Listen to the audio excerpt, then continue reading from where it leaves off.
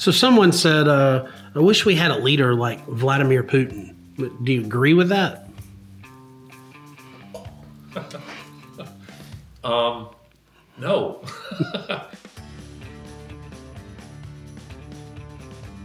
Welcome into Ideas Have Consequences, and today will be a little bit of an offbeat episode. We're doing a Q&A, and so I have some people here off camera who are going to ask me some questions, and it's a gorgeous day in the American South. Spring has definitely sprung here, so we thought we might just as well sit outside and do this Q&A, enjoy a good cigar. So that's what we're going to do today. Jonathan, fire away. Larry, what do you think about guns? We're starting with an easy one. Well, I like them. I think you should own one. I believe that the Second Amendment exists for a reason. Now, I will say that I'm not a gun nut. There are people, who are really, really enthusiastic about guns, and they have a house full of them, and they enjoy shooting, and they enjoy hunting, they enjoy all of that. Nothing wrong with that. That wouldn't describe me. I do have several guns, several types: shotguns, pistols, AR-15 for the zombie apocalypse. But I think I inherited my father's attitude when it comes to guns. My father was a career soldier, and I think he always saw weapons as something very important that you should have and that you should know how to use. I never knew him to be interested in, trap shooting or hunting. It just was not a thing for him. I probably inherited some of that attitude. But if you don't own a gun and you don't know how to use one, I strongly suggest, given our open borders, I think it's going to become a reality for everyone. I strongly suggest that you get one and that you learn how to use it competently and confidently. I think that's important. Of the issues, car has died on me. Oh, go ahead. Of the issues currently facing Americans, open borders, economy, war in Ukraine, and corrupt politicians, which do you think is the most important we need to address? Which one of those issues do I think is the most important? I think they're all related. I think they're all being driven by the global left. I think they're all being driven by globalists. So I think that they're all related. And I might address this in a later episode. But for instance, it's common knowledge, it's been demonstrated that Ukraine is being used for money laundering. I mean, it's going to corrupt Ukrainian politicians, but it's going to corrupt American politicians. We know that the Biden crime family, for instance, has been getting a lot of money out of Ukraine. But where do you think the money's coming from as it relates to all these immigrants who are so well heeled and coming into the country? Now, some of that is coming from foreign sources for sure, but I don't think it's all coming from foreign sources, particularly once they get into the United States. Getting cell phones, a lot of them show up and they seem to be well-dressed, literally well-heeled, well-funded cell phones. We're seeing New York City giving out an awful lot of money to immigrants, to illegal aliens in the country. We are seeing debit cards being given out. Where's that money coming from? It's all coming from your pocket, but I think a lot of it is going over to Ukraine and it's coming back to corrupt politicians, but it's also going to fund a lot of the globalist agenda, not just in the United States, but elsewhere. So I think all of this is absolutely connected. So someone said, I wish we had a leader like Vladimir Putin. Do you agree with that?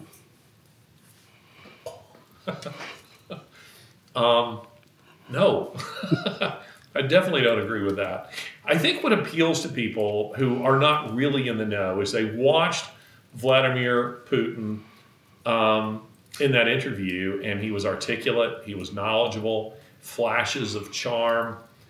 He was confident, and he was obviously a Russian patriot. And I think many Americans look at that and they think, gosh, I wish I had a leader like that. I need to remind you, to those of you who think that Vladimir Putin is a criminal. Just like Joe Biden, he's a criminal. It's why I think he can recognize the criminality of many American politicians. He knows what they're doing in Ukraine, not just because he has operatives there, intelligence services who are informing him, but because it's the kind of things that he's doing in Ukraine. Corrupt, nefarious things. And Vladimir Putin is a guy who let all those submariners on the Kursk die. He's a guy who had the Spetsnaz, not the police, the Spetsnaz pump poison gas into a Moscow theater to end a Chechen rebel hostage crisis there, killing 120, roughly, theater goers. I mean, this guy is ruthless. He's a guy who has imprisoned and assassinated his political rivals. Do not make the mistake of assuming that Vladimir Putin is a good guy. He's not a good guy. Neither is Zelensky, and neither is Biden. But Zelensky is just a clown. He's just a guy who's literally an actor. He does exactly what they tell him to do, right down to wearing the olive drab that he wears. He's bought and paid for. His orders are coming out of Washington. Putin, on the other hand, and this is where I say there's a big difference between Putin and a Biden, is that Putin would do anything for Russia. He's a Russian patriot. Biden will do anything for Biden. He has sold his soul and his country to globalists. You said on one of your podcasts, the principles by which we're governed matter more than the quality of a person's life. And I did hear you say that. Can you explain that? Yeah, well, that's not quite what I meant. I don't think that's exactly what I said. What I was saying is that, listen, this is in response to something Tucker Carlson said. Right. Tucker Carlson had said that Moscow is a better place to live, regardless of what principles they're being governed by. Now, I strongly object to that, because I think the quality of our life is determined by the principles according to which we're governed. Those two go together. And my particular point in that episode was to say, look, if life seems great to you in a totalitarian regime, it's because you are not the targeted person, at least not yet. You don't belong to that group, whether it's Christians, whether it's the Wagyu, whether it's the Wagyu is a beef. I was going to say, that's a beef, isn't it? Uyghurs. We can make cuts, by the way. So. If life to you, it is a weird spelling. Phonetically, it's strange. When you said that, I just immediately thought of steak. Uyghurs is what it looks like, but it's Uyghurs. If life to you seems great in a totalitarian regime, it's because you are not a member of any targeted group. So the example I used, for instance, is Nazi Germany. If you are a white Anglo-Saxon, Protestant, that is to say you weren't Jewish, you weren't a gypsy, life could seem pretty good. And apparently it did to a lot of people. But if you don't object when your neighbor's being taken off in the middle of the night, who's going to object when you're being taken off in the middle of the night? So my point is simply to say that the principles by which we're governed determines the quality of life. It determines justice. It determines absolutely everything. So explain to me how you can be pro-human and at the same time anti-immigrant. I understand you prefer they come here legally, but their need to migrate far outweighs the U.S. immigration system's ability to meet those needs. At what point will you acknowledge the fact that our anger should be directed at those who are causing the migration and not the migrants themselves, God has been very clear how we Christians should treat immigrants. Yeah, this question, it's one that I've seen on YouTube, and then the person posting it went on to social media and posted it again. And I think he seems to feel that this is his, I think his name's David. I think he seems to feel this is his mic drop moment, a kind of gotcha moment. I'm not quite sure where he got the impression that I'm anti-immigrant. I haven't said that. And if you were to go and read the series that I did for the American Spectator called The Border Crisis from the Other Side of the Border, where, I don't know, 2 or 3 years ago, I went all over South America interviewing some of these people who are making their way to the United States. And I'm about to do that again.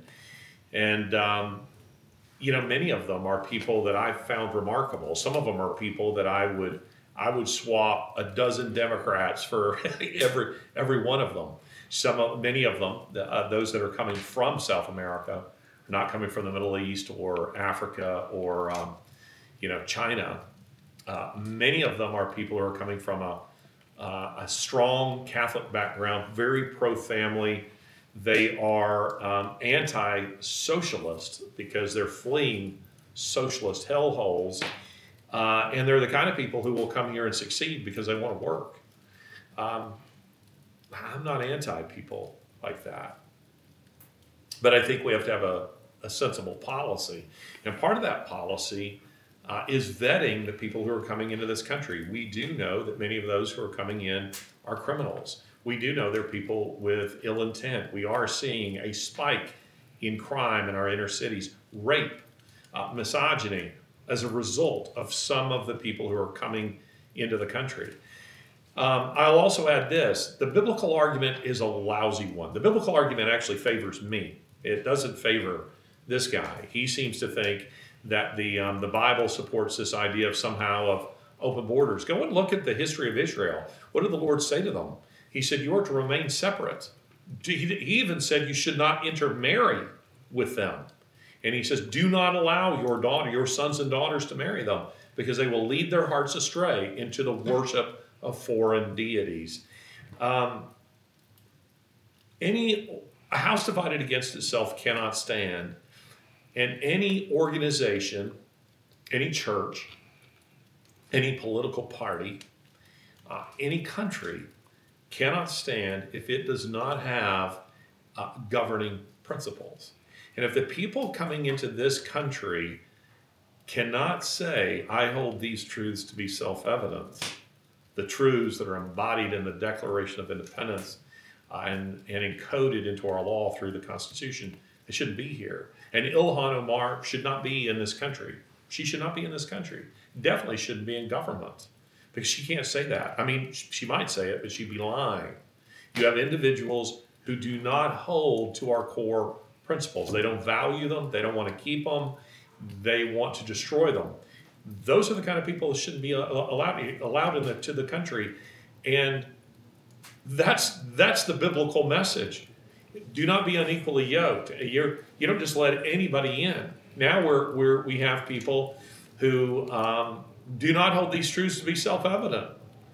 And that's becoming quite evident in what's happening in our country and in our cities, because we have become a very divided people. So, no, I'm not in favor of open borders. I'm not in favor of everybody who wants to coming to America. That said, my wife and I have helped people come to the United States. People who we knew would be great American people. I mean, who loved America more than many of the people who live here, and who cherish those values and those principles. I hope that answers the question. Everyone's going to encounter pain in their life. The questions deal with the degree of one's pain and the source of one's pain and how we deal with our pain. In this course, I'm speaking very personally about my own pain and some of the lessons that I've learned in coping with pain, how we minister to people with pain, and what kind of perspective are we to have on the big questions that surround pain and human suffering. Why would you take a course like this? Well, presumably, if you haven't suffered in your own life, you will encounter people who do, and undoubtedly some of them are people who are very near and dear to you.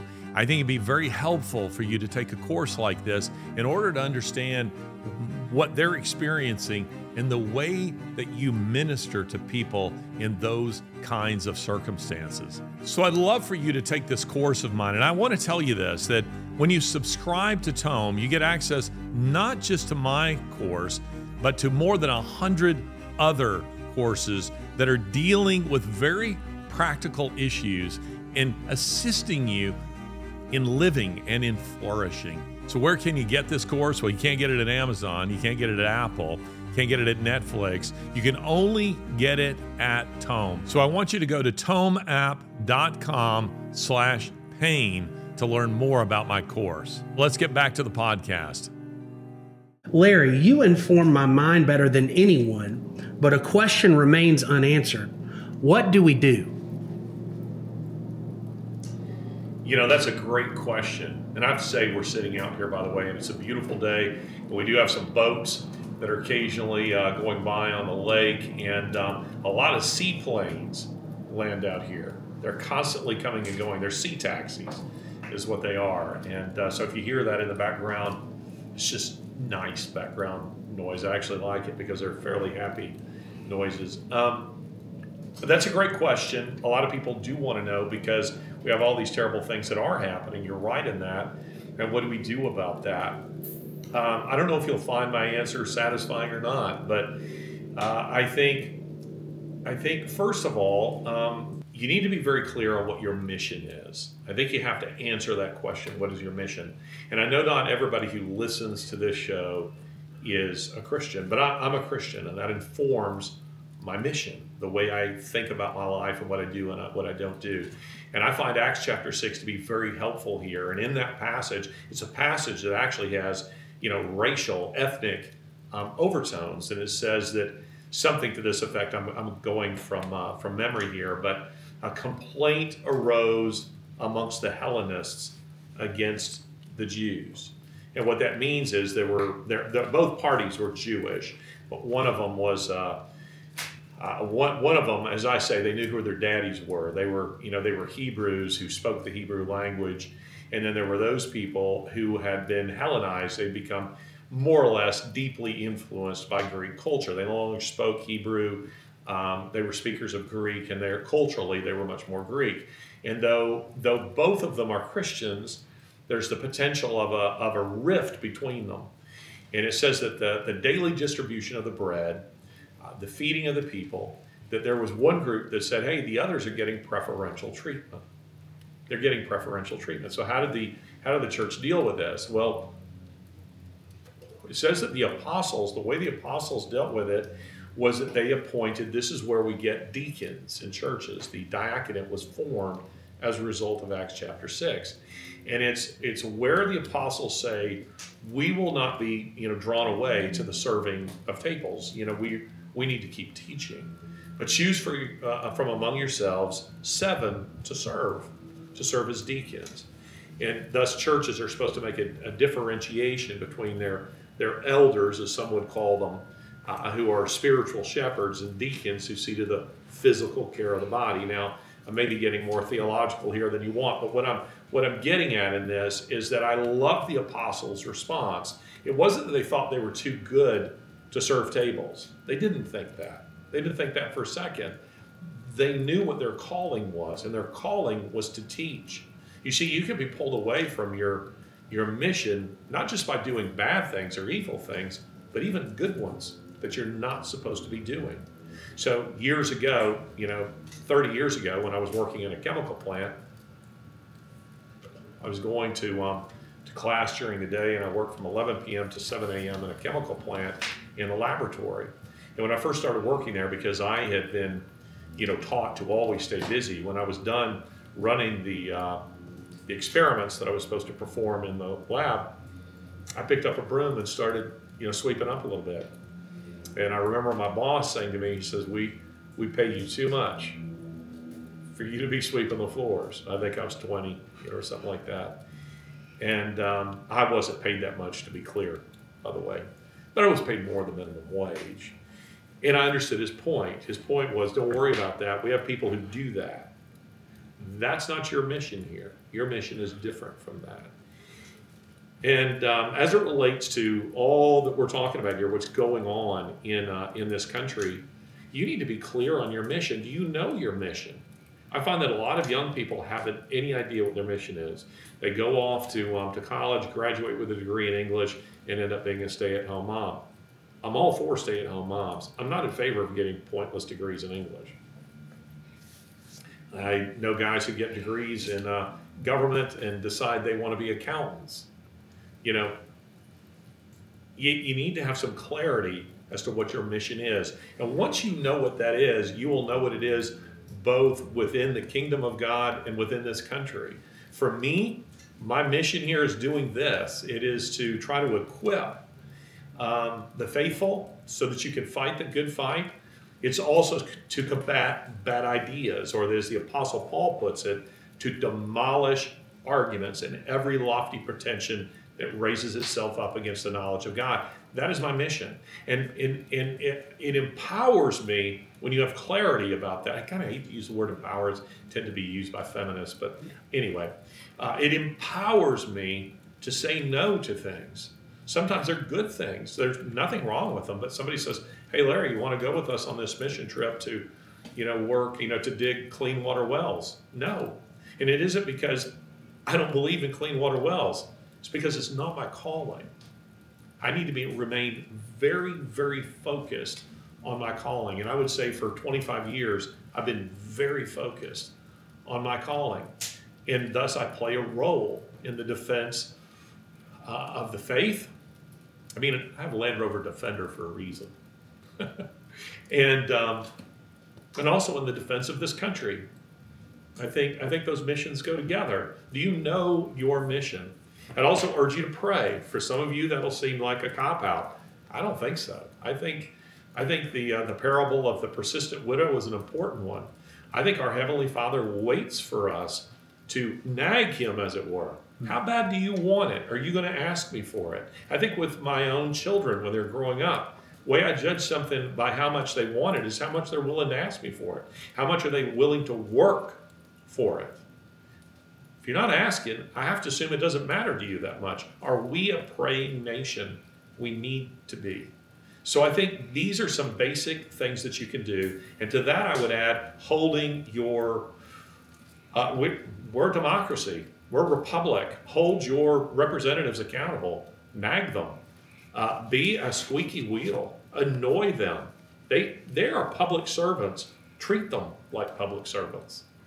So I think those are things that you do. Totally agree. All right, so we have a question that says, you seem good-humored in spite of all the evil things going on that you see. What's your secret? Well, I will say this, that my answers are too long in between puffs. And so I'm having a hard time keeping my cigar lit. See, if I had, like, Prather sitting here with me, Ferguson, it'd be easier because they're going back and forth. They would do some of the talking while, You're puffing. That's right. Well, I'm puffing, and when I'm talking, they're puffing. So you keep your cigar lit.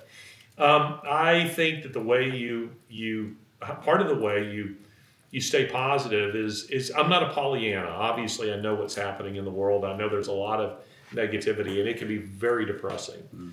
But I'll come back to what I said in my previous answer. I'm a Christian. I know we win. I don't know exactly how we win. I mean, I've got the major story arc, right? From Genesis 1 to Revelation 22. I know that at some point the trumpets will blast and He will return. That's right. I don't know exactly what it's going to look like between now and then. I know it's going to get pretty rough. But there are a lot of people who think we're now living in end times.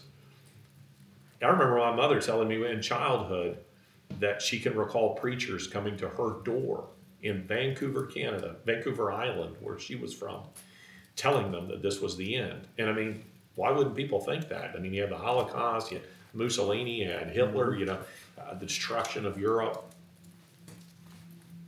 But guess what? It wasn't. I don't find it useful to try to predict when the end time is. And why that matters is because if you believe that's the case, you have a lot of Christians who just kind of pack it in. They're like, "Ah, it doesn't matter. It's, it's everything is lost anyway." I don't believe that. Why should I think that? I wouldn't do what I do if I believed that. So I do what I do because I'm called to do it, and because I believe in a sovereign God who acts on behalf of his people. So knowing that you're on the winning team should give you a little swagger, should give you a little confidence. My confidence isn't in Larry Taunton. My confidence is in Jesus Christ. It's in his truth. It's in his ultimate triumph. That matters to me. And I also say that just from a practical point of view, it is important that you pace yourself. You should have hobbies. Put your phone down. Turn off the TV. Go listen to some music that you like listening to. Go for a walk. Take a vacation. Enjoy your family. Enjoy your wife. Enjoy your husband. Take some time to smell the roses, as it were. I think those things matter. The little tender mercies that the Lord gives us every day. I mean, enjoy them. It's okay to enjoy them. I remember in Martin Luther's Table Talk, a woman saying, "Dr. Luther, is it okay to enjoy a good meal?" And in his reply, I am paraphrasing, but it's something to this effect. He says, "I do believe if the Lord made good beef and good wine, then I should enjoy eating them and drinking them." That's a good attitude towards life. And Martin Luther was obviously a fighter. So he wasn't an Epicurean. He wasn't a hedonist. But he did enjoy life while at the same time remaining faithful to his calling. Next question is about Elon Musk. Do you think that he's controlled? That's so frustrating. Do you think he's controlled opposition? Do I think that Elon Musk has controlled opposition? By the way, this is a Cohiba Bahike 54. Look that thing up. And it actually is a perfect draw, and it has been perfectly seasoned. It's just that the guy smoking it right now is talking too much to keep it lit. No, I don't think Elon Musk has controlled opposition at all. I know there are people who think that. I could be wrong, but that's not my impression of Elon Musk. If he's controlled opposition, then I don't think Twitter is nearly as effective as it's being. I mean, we know that the Tucker Carlson. I was looking at the data on this recently. The Tucker Carlson interview of Vladimir Putin, which quite obviously globalists and the Biden administration did not want us to see, that got at last count more than 100 million views. Yeah. More. It's got over 200 million views. But it has outdrawn the Super Bowl's domestic audience by more than 100 million people. And they did it without Travis Kelce and Taylor Swift. Sorry I had to mention them. So obnoxious. What do you think of Ron DeSantis? Do you like Ron DeSantis? I do like Ron DeSantis. I think he's a great governor. I would vote for him for president. Undoubtedly. I think I hope he's the future of conservatism, politically speaking, in America. I do not understand how some Trump supporters have just sought to belittle and maul him. Being for one doesn't need to make you hateful of the other. Why can't you like them both? I get it. We're competing against each other. But nonetheless, I have been shocked by some of the hate and ridicule that's been dumped out on Ron DeSantis, who, in my opinion, is a great governor. And I think he'd be a great president. And he got COVID right. Trump didn't. He did. Ron DeSantis absolutely got that right. So, I like the fact that DeSantis, he clearly has been a lifelong conservative. This isn't about politics for him. It's because he clearly believes it. So, I like Ron DeSantis. If he had become the nominee, I'd voted for him. But he won't be, and so I'll end up voting for Trump. Talking about Trump, that leads us to the next question. Do you think Trump will be the president? Well, let my answer be somewhat nuanced. I think he will be elected president just as he was before, but I don't think he will be president. And the reason I don't think he will be president is because the fix is in. The fix is in. I've been saying this all along. They're treating, when you see politicians treating their own constituencies with utter contempt, it is either because they're retiring and thus don't care, don't plan to run again and thus don't care, or they know the fix is in. And in this case, they do. Joe Biden barely campaigned before the 2020 election. We saw the red wave, going across the United States, and then suddenly the voting stopped. I think we're moving, towards something just the same again, because according to the polls, it should be an absolute wipeout in favor of Trump. It's not going to happen, and it's because until ballot harvesting is addressed, and I don't see that anyone on the Republican side is very serious about addressing it, because the rhinos are against Trump. I don't see anything changing. So no, I don't think he will be, sadly. Some say they're going to have the trial and the sentencing right before January, and that's the plan. Probably. They're clearly trying to set up a scenario where even if Trump were to somehow win the Oval Office, and actually be taking the Oval Office, that they reduce him to 4 years of utter ineffectiveness, because they are weaponizing every government office against him. So how's he going to get anything done if he's got a Pentagon that's woke and won't cooperate with him, or a Justice Department that's woke and won't cooperate with him, or a Homeland Security that is woke and won't cooperate with him, a Congress that's woke and won't cooperate? That's what they're trying to set up, so that even if he does win, it really doesn't matter, that they're still able to do whatever they want to do. That's a source of serious concern. Change the subject here. Do you travel with a team or do you travel alone? I will say this: I need to keep this thing lit. There we go. I almost never travel with a team. Sometimes Lori goes with me, my wife. Sometimes she goes with me. She looked at a recent trip that I was doing, where I was going to Davos and Switzerland and London and Scotland and North Africa and back to Europe. And she said, no thanks. I invited her. I would have loved for her to come. But it was probably the best that she did, because it turned out I was so busy. I had almost no time for anything. And I think that would have been frustrating to her, because she would have enjoyed, having a nice dinner here and there, and, maybe taking in a few sites. As it was, I was doing so many interviews. I was trying to get out, episodes of Ideas Have Consequences, trying to write articles. I was busy in meetings and going to events and doing all the things that I was there to do. There just was no time for that. Sometimes, if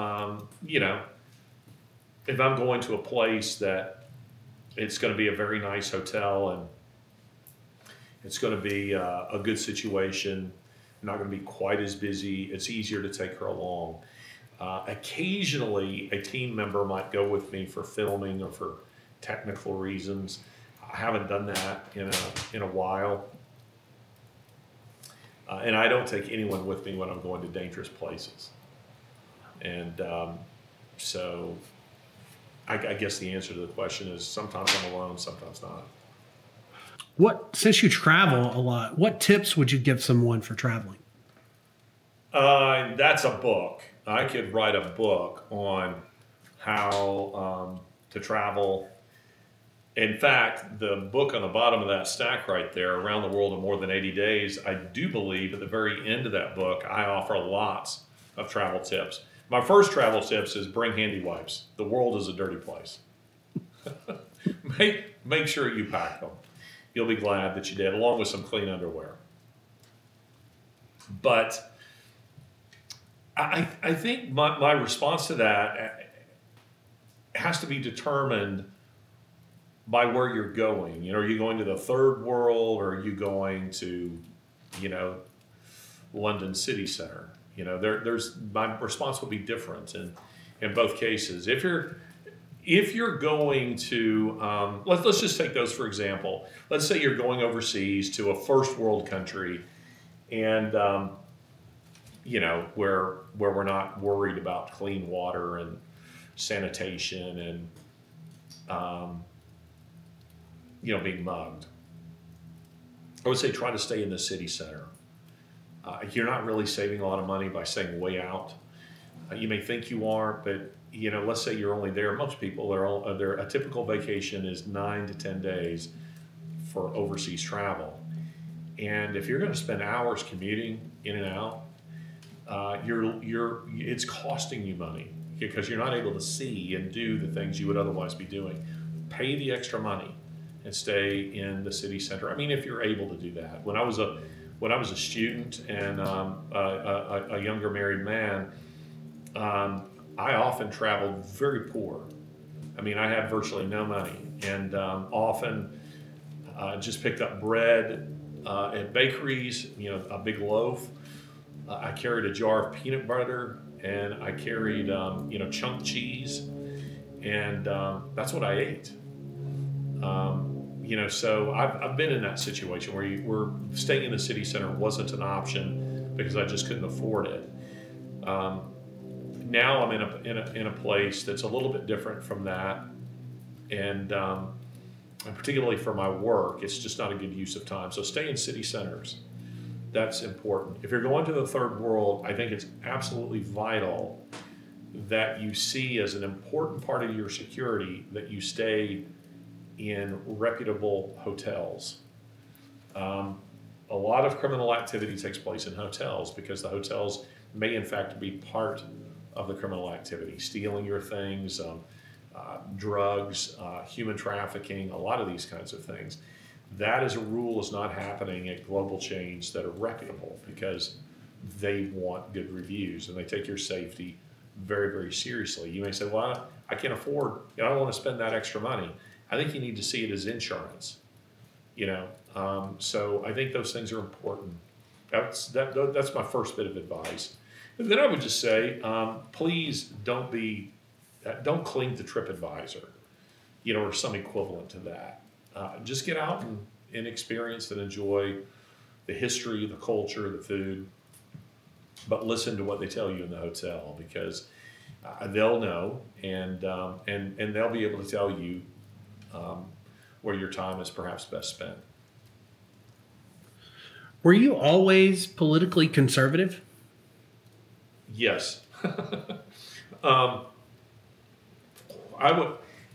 can't say that I probably, like any young man, when I was a kid, I can't recall being particularly interested in politics.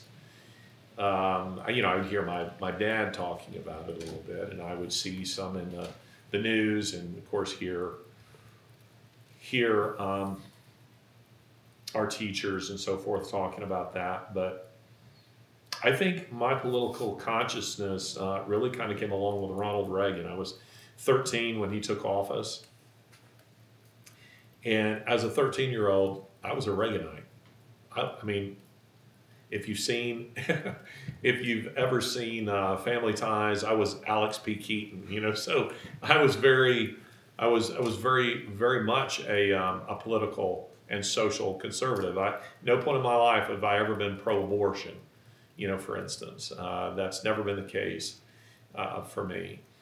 But yeah, I would say that I pretty well always have been, and that's due to the fact that I grew up in a military family.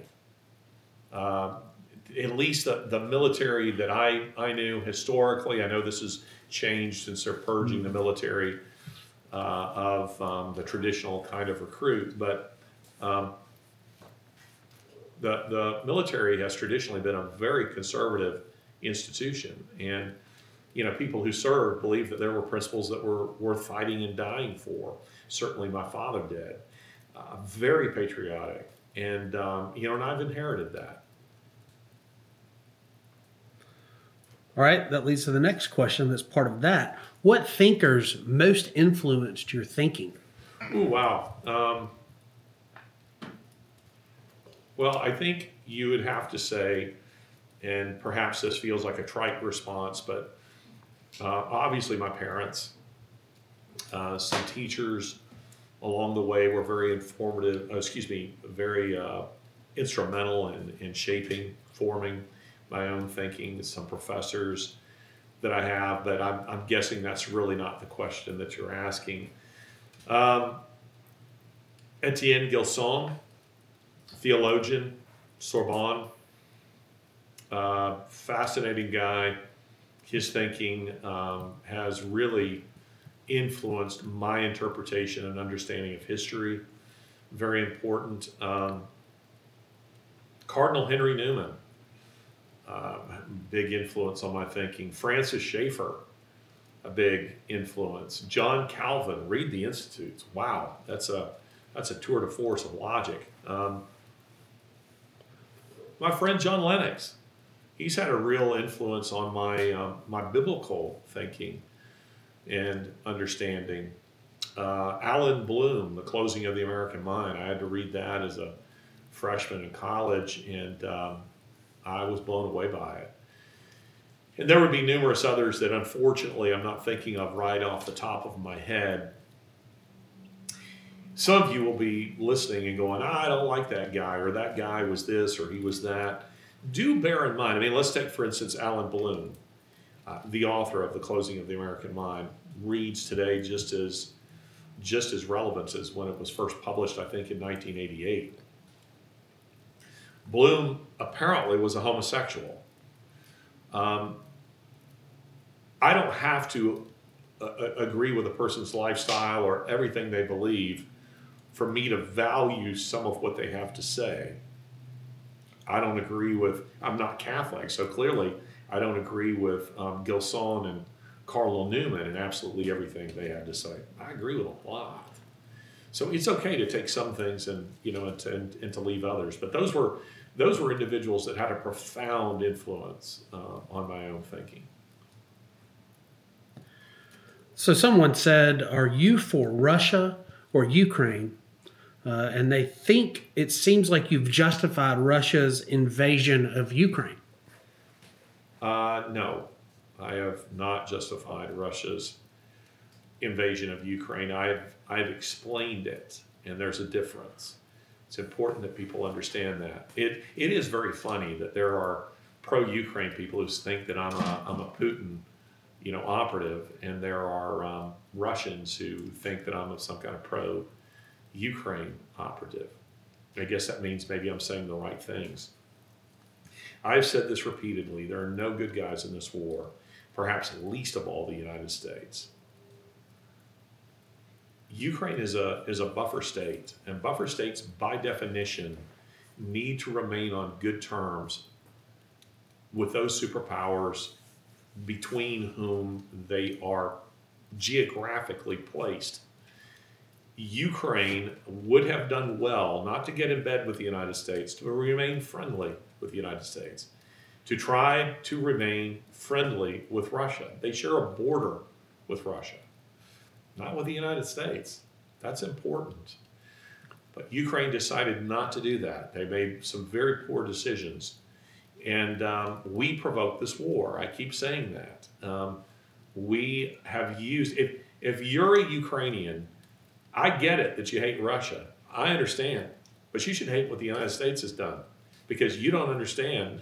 You're not understanding how my country is using your country My country is prepared to fight Russia to the last Ukrainian.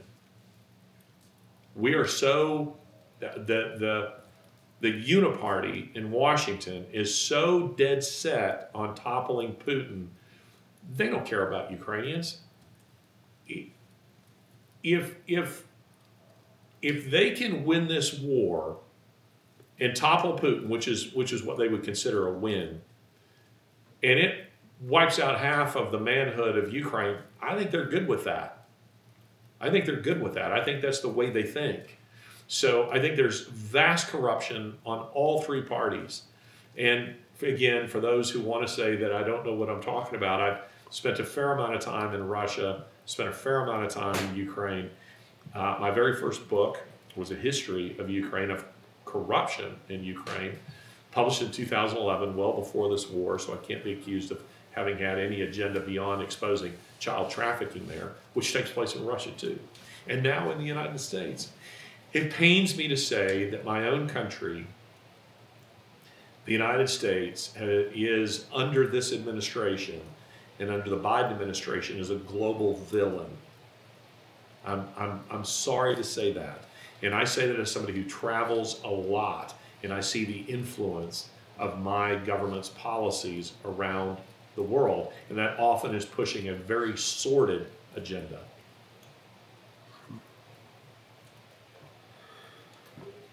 So you've said that atheists have no morality, and this person says, I'm an atheist, and I'm a moral person. It's funny that this question comes up all the time. I've never said that atheists have no morality. There are many moral atheists. I have many decent moral atheists, sometimes more so than religious people. But on the whole, the data says that's not the case. I mean, it's a matter of historical fact that most of the genocidal maniacs of the 20th century were atheists. Stalin, an atheist. Hitler, an atheist. He was into like pagan, Germanic, sort of mythology, but only because he found it a convenient prop. And I know there are people who will say, but they put on German belt buckles, for God and this sort of thing. His biographer, Alan Bullock, says that Hitler saw Christianity as a useful tool. That is, those pastors, those ministers, those priests who were willing to collaborate with the Nazi government, the same was true in Russia, in Stalin's Russia. They were more than happy to use them, but not real Christianity. Real Christianity was mortal enemy of totalitarianism, of Nazism, of fascism, and of socialism, of communism, Bolshevism. Mortal enemy. It is why, and we're coming back to somebody who influenced my thinking, Francis Schaeffer, in the very first book of his that I read when I was 15, it was heavy plowing for a 15-year-old. But he says this: no totalitarian or authoritarian regime can tolerate a people who say they have a universal, absolute standard by which all men are judged. And that's Christians. That statement came on the heels of Schaeffer answering the question, why did eventually the Roman emperors institute policies, Diocletian, for instance, most notably Nero, right there with them, that were so hostile to Christians? Why? Why do that? And Schaeffer said, because Christians are, by definition, rebels when it comes to tyranny. Why? Because they do not acknowledge the state as supreme. They always say that God's law is above that of the state and actually serves to judge the state. The founders of the United States believed that. They didn't appeal to British law in their rebellion. They knew the law did not support them. Human law did not support their rebellion. Who did they appeal to? God. The Declaration of Independence is appealing to God's law as being higher than man's law. We don't care what British law says. It's a damnable law because we believe all men were created equal and were endowed by their what? By British law? By their creator. And it was on that basis that they rebelled. That's what Schaeffer was getting at. Christians are a threat to any totalitarian regime. And it's because they don't acknowledge the state as supreme. Traditionally, American government has taken a favorable view of Christians. And that's because the state hasn't sought, until recently, to become a god unto itself. The Roman emperors did it. If you read the letters, the correspondence between Pliny the Younger, who was governor of Bithynia, this is in the 1st century AD, between Pliny the Younger and Trajan, Roman emperor. Pliny sends him a letter and says, look, there's this contagion sweeping the countryside. People who call themselves Christians. We've heard rumors that they are cannibals. Do you know why they thought they were cannibals? And they did think they were cannibals. Can you guess? Because of the Lord's Supper, communion. The rumor was that they drank blood and ate human flesh. So the Romans were innocents in this regard. They really believed that. They had heard that. These people are cannibals. But Pliny's letter says we've investigated that charge against them and we find that it's not true. However, we have been told that they cannot worship anyone but their God. So we place your image before them, Emperor, and we ask them to worship it. If they refuse to, we give them a second chance. And if they still refuse to, then we execute them, he says. And Trajan replies and says, sounds like a sound policy. But again, now the state is doing the same thing. It's putting an image before you and telling you to worship it. It's Nebuchadnezzar's, 90 foot tall, 9 feet wide, image of gold telling, Shadrach, Meshach, Abednego, and the gathered Babylonians to worship it. And they refused to do that. That's a proper Christian posture. I've even forgotten what the question was. It was, are atheists, can they have morals? Okay, let me come back to that. Feel free, guys, to cut if you don't like my answer. So let me add this.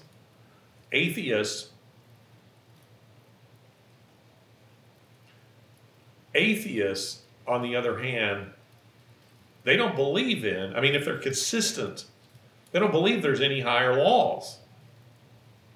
There's no such thing. They don't believe there's a God to judge in the next life your actions in this one. They believe this life is all you get. Again, if they're consistent. So while there are plenty of moral atheists, they're moral for no rational reason other than just altruistic ones. I'm not going to treat you bad for fear that you might treat me badly. But not because I believe you're made in the image of God. And see, and I as a Christian believe you're made in the image of God. You are an image bearer. And that requires me to treat you with a certain measure of respect, even if I didn't like you. I do. But if I did, let's say. So this is why you're increasingly seeing Western governments treat human beings like raw material. Because, I recently met somebody who's formerly head of Planned Parenthood. You don't believe in any kind of God that I know of. Kali, Molech, the devil himself. On what basis do you do that? Well, you don't do it if you believe there's a God who's going to judge you for that. You just don't think twice about killing human beings because this life is all there is, and there's no God to judge me for it. And I can make a handsome profit off of it. That's the way they think. Many of them. So it isn't that I believe that atheists can't be moral people. Many of them are. I've known many of them. This goes back to major influence. One of the biggest influences on my life is a guy by the name of M.R.D. Foote. He's a famous British historian. I don't know that he died an atheist. His daughter, who is a theologian at Oxford, thinks it's possible that he did not. But he was an atheist.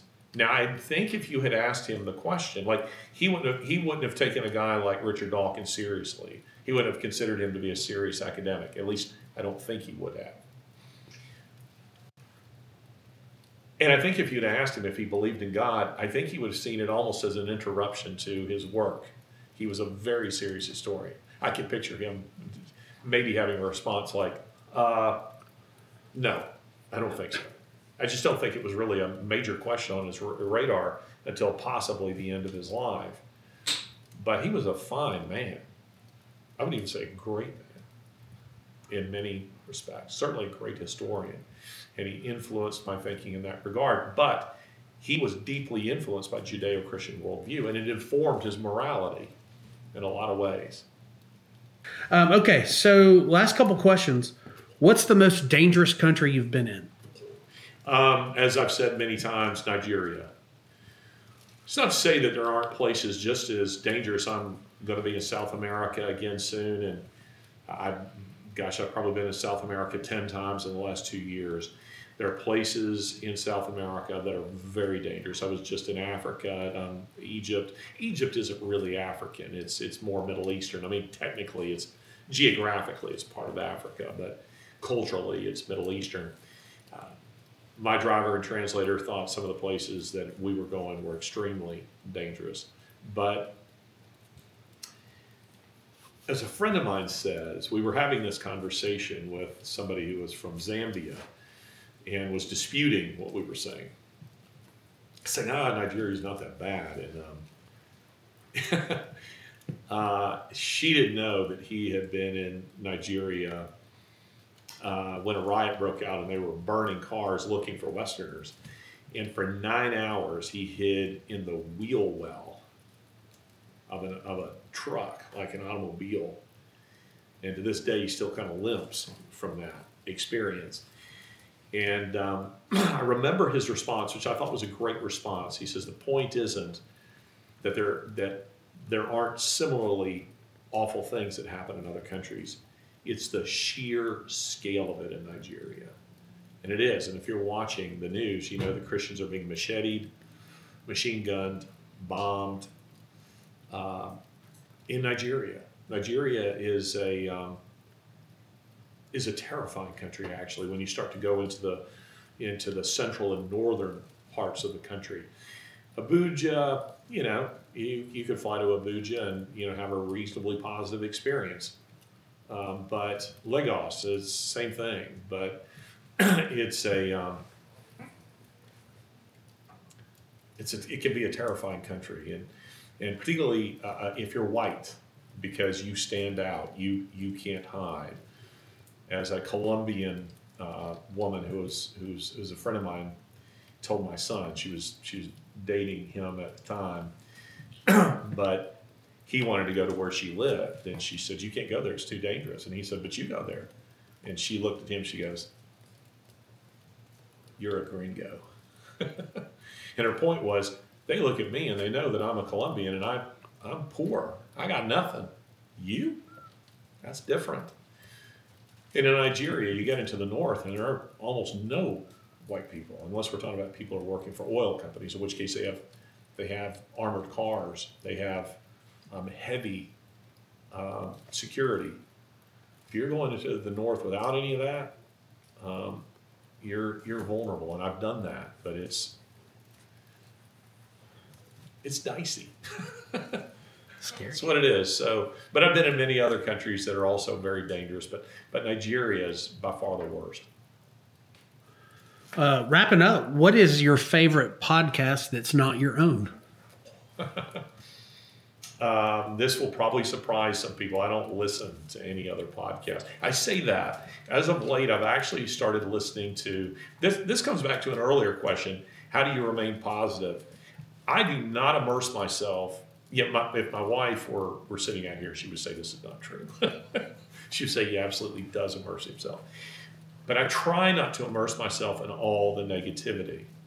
I don't watch the news. I don't watch CNN or Fox News or MSNBC or anything like that as a rule. I tend to get most of my news from. A couple of websites here or there from Twitter, from X. But I don't as a rule watch, say, Tucker Carlson or something like that. I watch the Putin interview, but otherwise I can't say that I watch him other than when I see clips come up. And that's not because I don't like him or because I don't think I have anything to learn from any of those others. But there's two reasons that I don't. One is I don't want to mimic other people. A lot of intellectual property gets stolen, where somebody can listen to my show and repeat it on theirs without attribution. I want to have an influence on the way other people think, but I prefer that they acknowledged where they got some of their ideas from. There are people who do some of that, and I think you can also do it subconsciously. You just listen to, let's just say you're listening to Joe Rogan all the time. You're going to get where you talk like Joe Rogan. You talk about the same things as Joe Rogan. There's already a Joe Rogan. We don't need another one. So I don't want to do that.